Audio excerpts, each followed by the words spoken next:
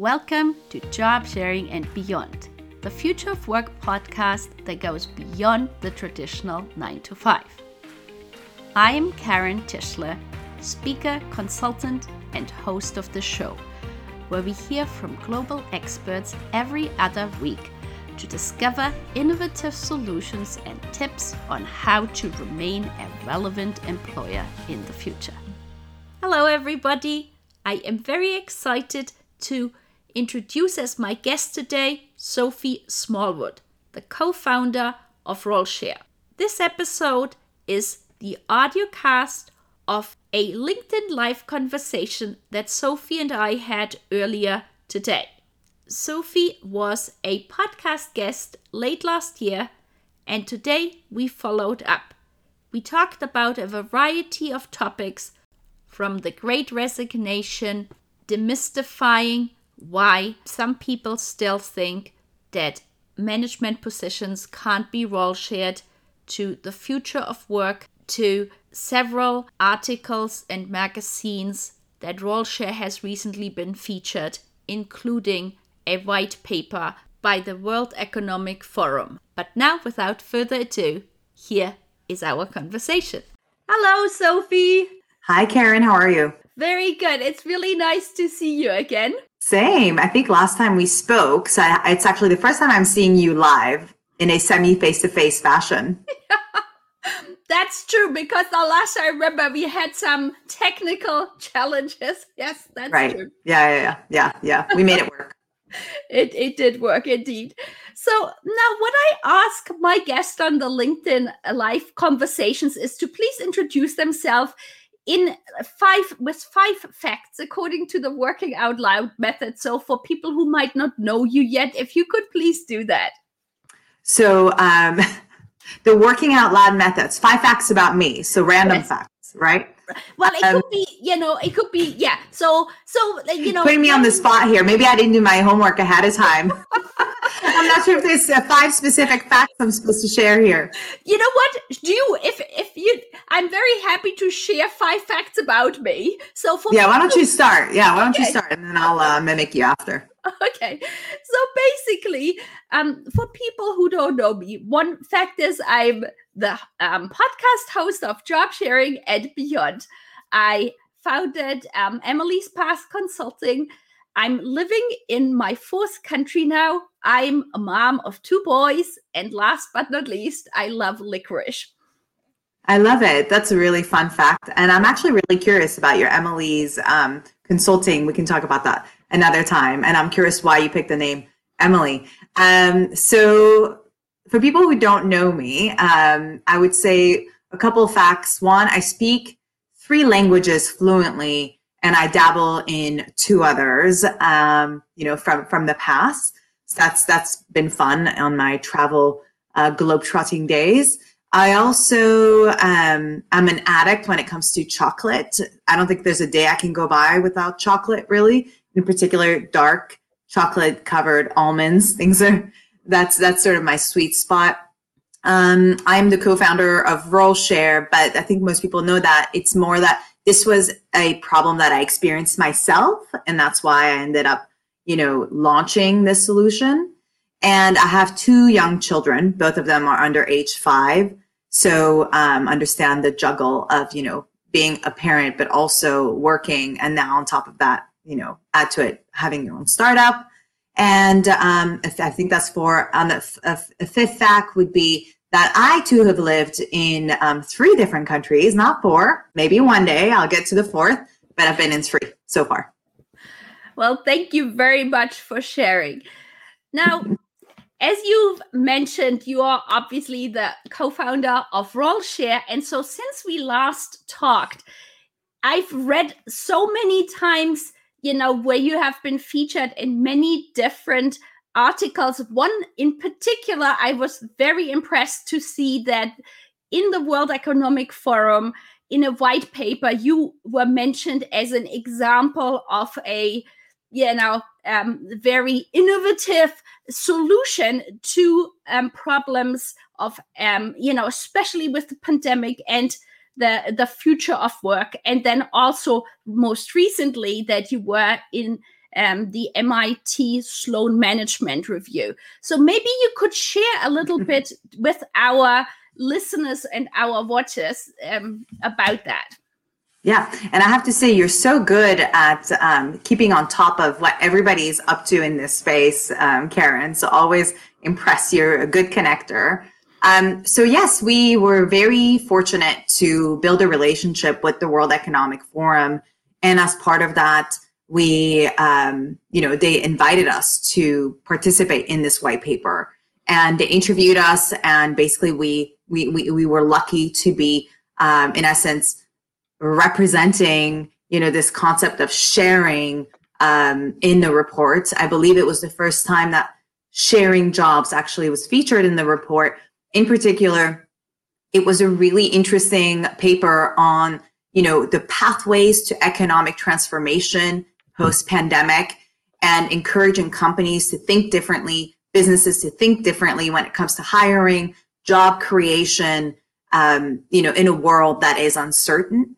And certainly, sharing a job is a way forward when you think about the trends around fractional working and flexible working and the expectations that people have around how they want to work, and companies having to really be innovative, maybe not today yet, but in the future, they're going to have to be much more innovative, because employees are simply not going to want to work the industrial age 9 to 5, Monday to Friday gig. And, companies on their end will have to continue to operate in the way that they have always been used to operating, but not with the same employee base, or it will be minimal, right? It'll be diminished. So how do they then have access to more talent? And sharing a job certainly is one way to do that. The other article that we had the pleasure of participating in was a recent article by MIT Sloan Review, and they wanted to explore what the author Linda Gratton described as the third way. So the gap between full-time and contract, right? They're quite different. And so there's an opportunity in the middle there to sort of create a bridge. And in the article, they featured U-Work, which is something that Unilever has been doing, and they've had really great success with it. Yeah. And also they featured this concept of, sharing jobs, and RoleShare was, in essence, the thought leader on that for their piece. So yeah, we've had some really great coverage. I think there's a lot of thought leadership out there to still be done. There's a lot of questions out there. So those types of features are great, for this way of working. Yeah, I couldn't agree with you more. To me, job sharing just seems like such a perfect method. And I'm always surprised when I talk to people and they either have not heard about it, or often what happens, if they have heard about it, they doubt that it is actually possible to have a role share on a management level. That's one of the things I've encountered. So now I've been, you also have a podcast, and you've interviewed, guests that are indeed managers, and you've written about them and interviewed them in writing as well. Could you maybe share with our watchers and listeners a bit more about it? And also, often people think, oh, it is quote unquote only for moms with young children, but that obviously couldn't be more from the truth. Right. Oh, absolutely. I can't tell you how many people in my network who don't have children have said to me, I would like to scale back. I love my career. I can't do it on a 3-day or 4-day a week basis. Too demanding. I would love to be able to share it, because they've had experience in the past of working with really close allies. And they found that actually when you have a strong ally in work, you perform better. I know personally, even when I've had strong allies in work, I've had my best performance. There's something about having that person that has your back. And we found that actually when people share jobs, it's exponentially more, because you're measured together. And because you're measured together, there's a real motivation to help each other. And you will be very direct and open, but you know that the intent is because you want to succeed together, right? So absolutely, it's not just for working parents. I think historically, that's what people saw, just generally speaking, flexible working was for working moms. And I think we've seen more and more stories out there on the tail of COVID, of course, that more and more people want to work flexibly. It isn't solely something reserved for one single persona. The other thing that you mentioned was around before the working parent. Sorry, I think I'm trying to backtrack. Your question was, remind me again. It basically was, you've already covered the fact that it is like, on a management level, and that it, oh, right, the management level, yeah. Exactly. And examples that you have interviewed people that might be two men, or as you had said, somebody doing something else besides looking after children. And I remember in our conversation, you had mentioned the example, somebody writing a book, for example, and therefore needing additional time to focus on that. Yeah, I mean, definitely, I think job sharing first became a little bit of a thing in the 70s in the US, was sort of where it kind of started, especially in the private sector and or the corporate sector, I should clarify. And at the time, it was something that I think was more common with, executive assistants, but it's also part of history. Women started to, come and increase as far as seniority over time. And as that's happened, that need for flexibility has continued. And so job sharing has continued to also grow in uptake in senior roles as a result of like ambitions changing, the role of women in the workforce changing. So that sort of naturally happens as society changes. So certainly a lot of the early cases back in the day might have been executive assistants, but today the vast majority of people who share roles are individual contributor, strategic level individual contributors, managers, directors, VPs, and above. And you can absolutely share the role. We know that there's certain roles that might be better suited to this type of working, but there's many of them. And absolutely comes down to the people and how they work together and whether or not, they are a good match, which is something that, we obviously help to facilitate at scale. So it can be done at any level. There's just a lot of underlying factors that ultimately make it work or not work. Thank you. Yes. And it's so interesting that, you're saying the on scale aspect of it.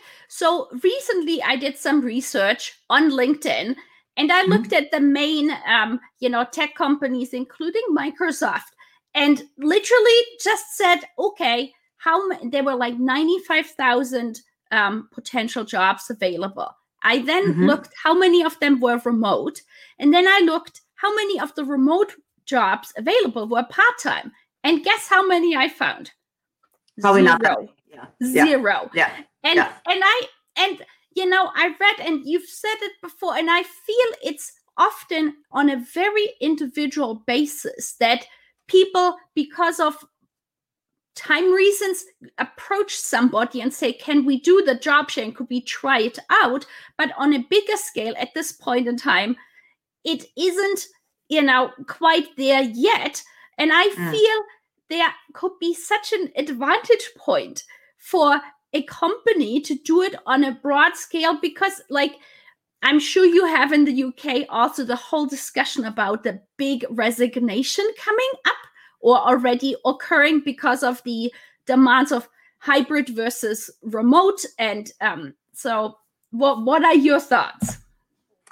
Absolutely. It's still, so I think sharing jobs is something that was ahead of its time. If you think about it, when it first kind of entered the workforce, there was no technology to support it back then. It was something that really was just like paper pushing between two people. And now with the evolution of technology and, the ability to work remotely and, Slacks and Workplace by Facebooks and Teams and Zooms, these technologies are making it possible for people to work from anywhere. And if they can work from anywhere as part of our team, there's no reason why they shouldn't be able to work from anywhere as part of a job share. And so first that had to happen, right? And then COVID happened, which in essence was a shift in thinking around ways of working, and it put into question and proved that actually productivity can remain. Yes, there are challenges, but there's ways to remediate those. And so it was a huge learning curve for everyone. And I think put a lot of predispositions, to into question, and then, prove them otherwise. So that was positive. And as a result, more and more people are now curious about other ways of working as well.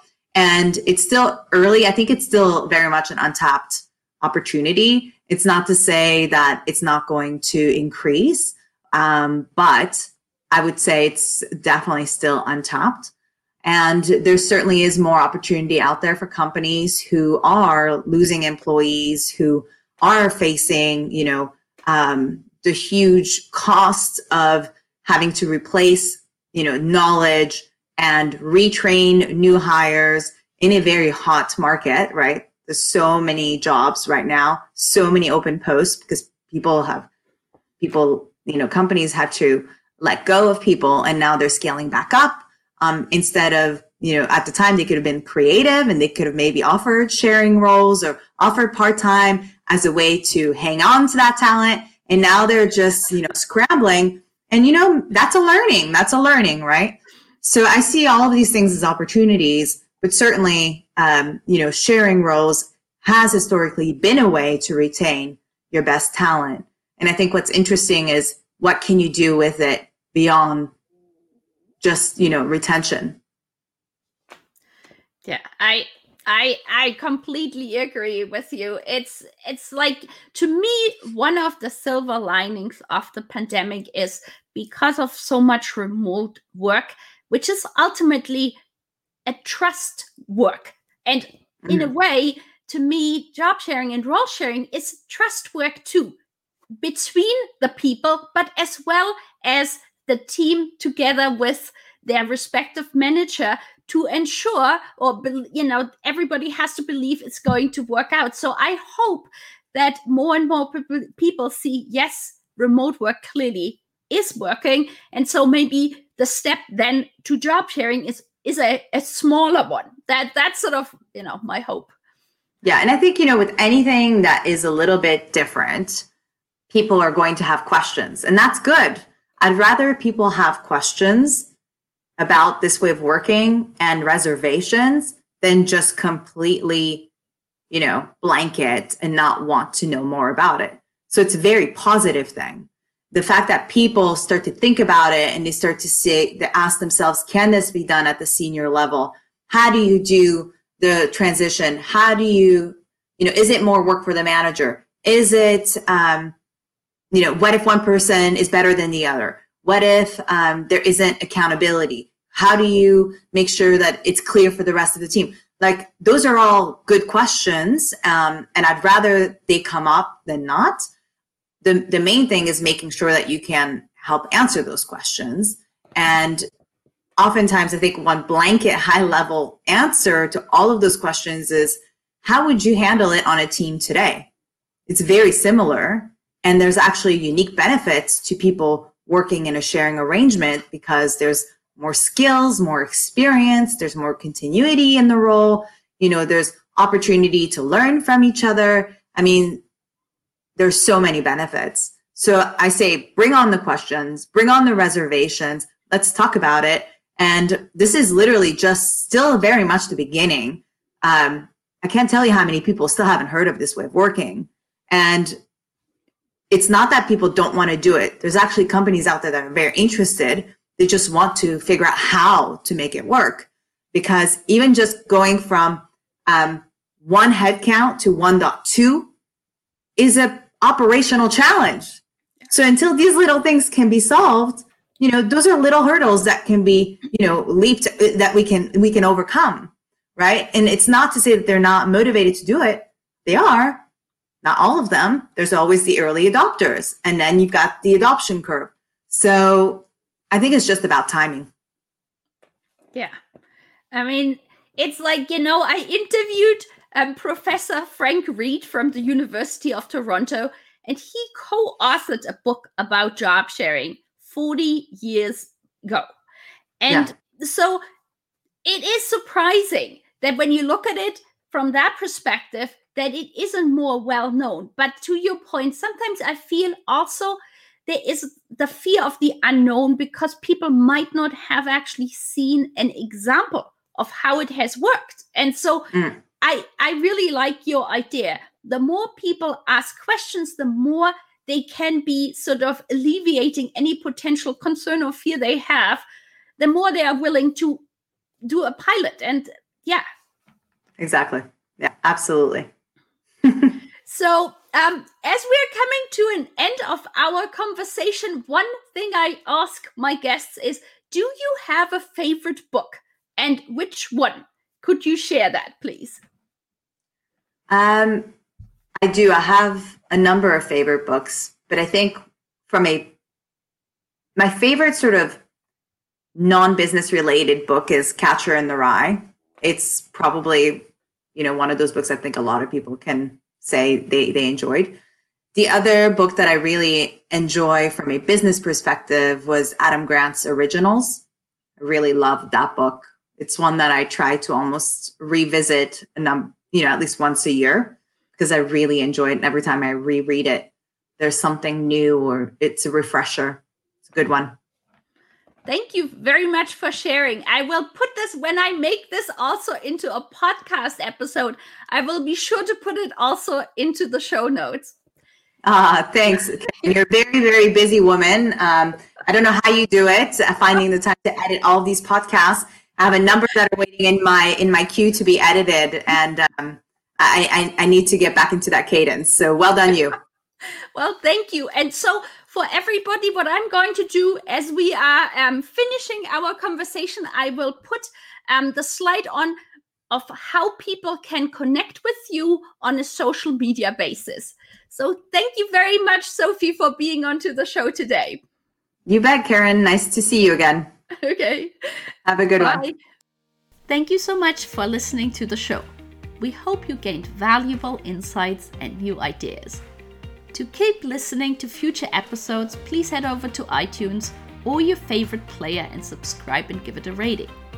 We would very much appreciate a review and for you to share it on social media, so more people can start innovating in how they offer employment. Until the next time, goodbye!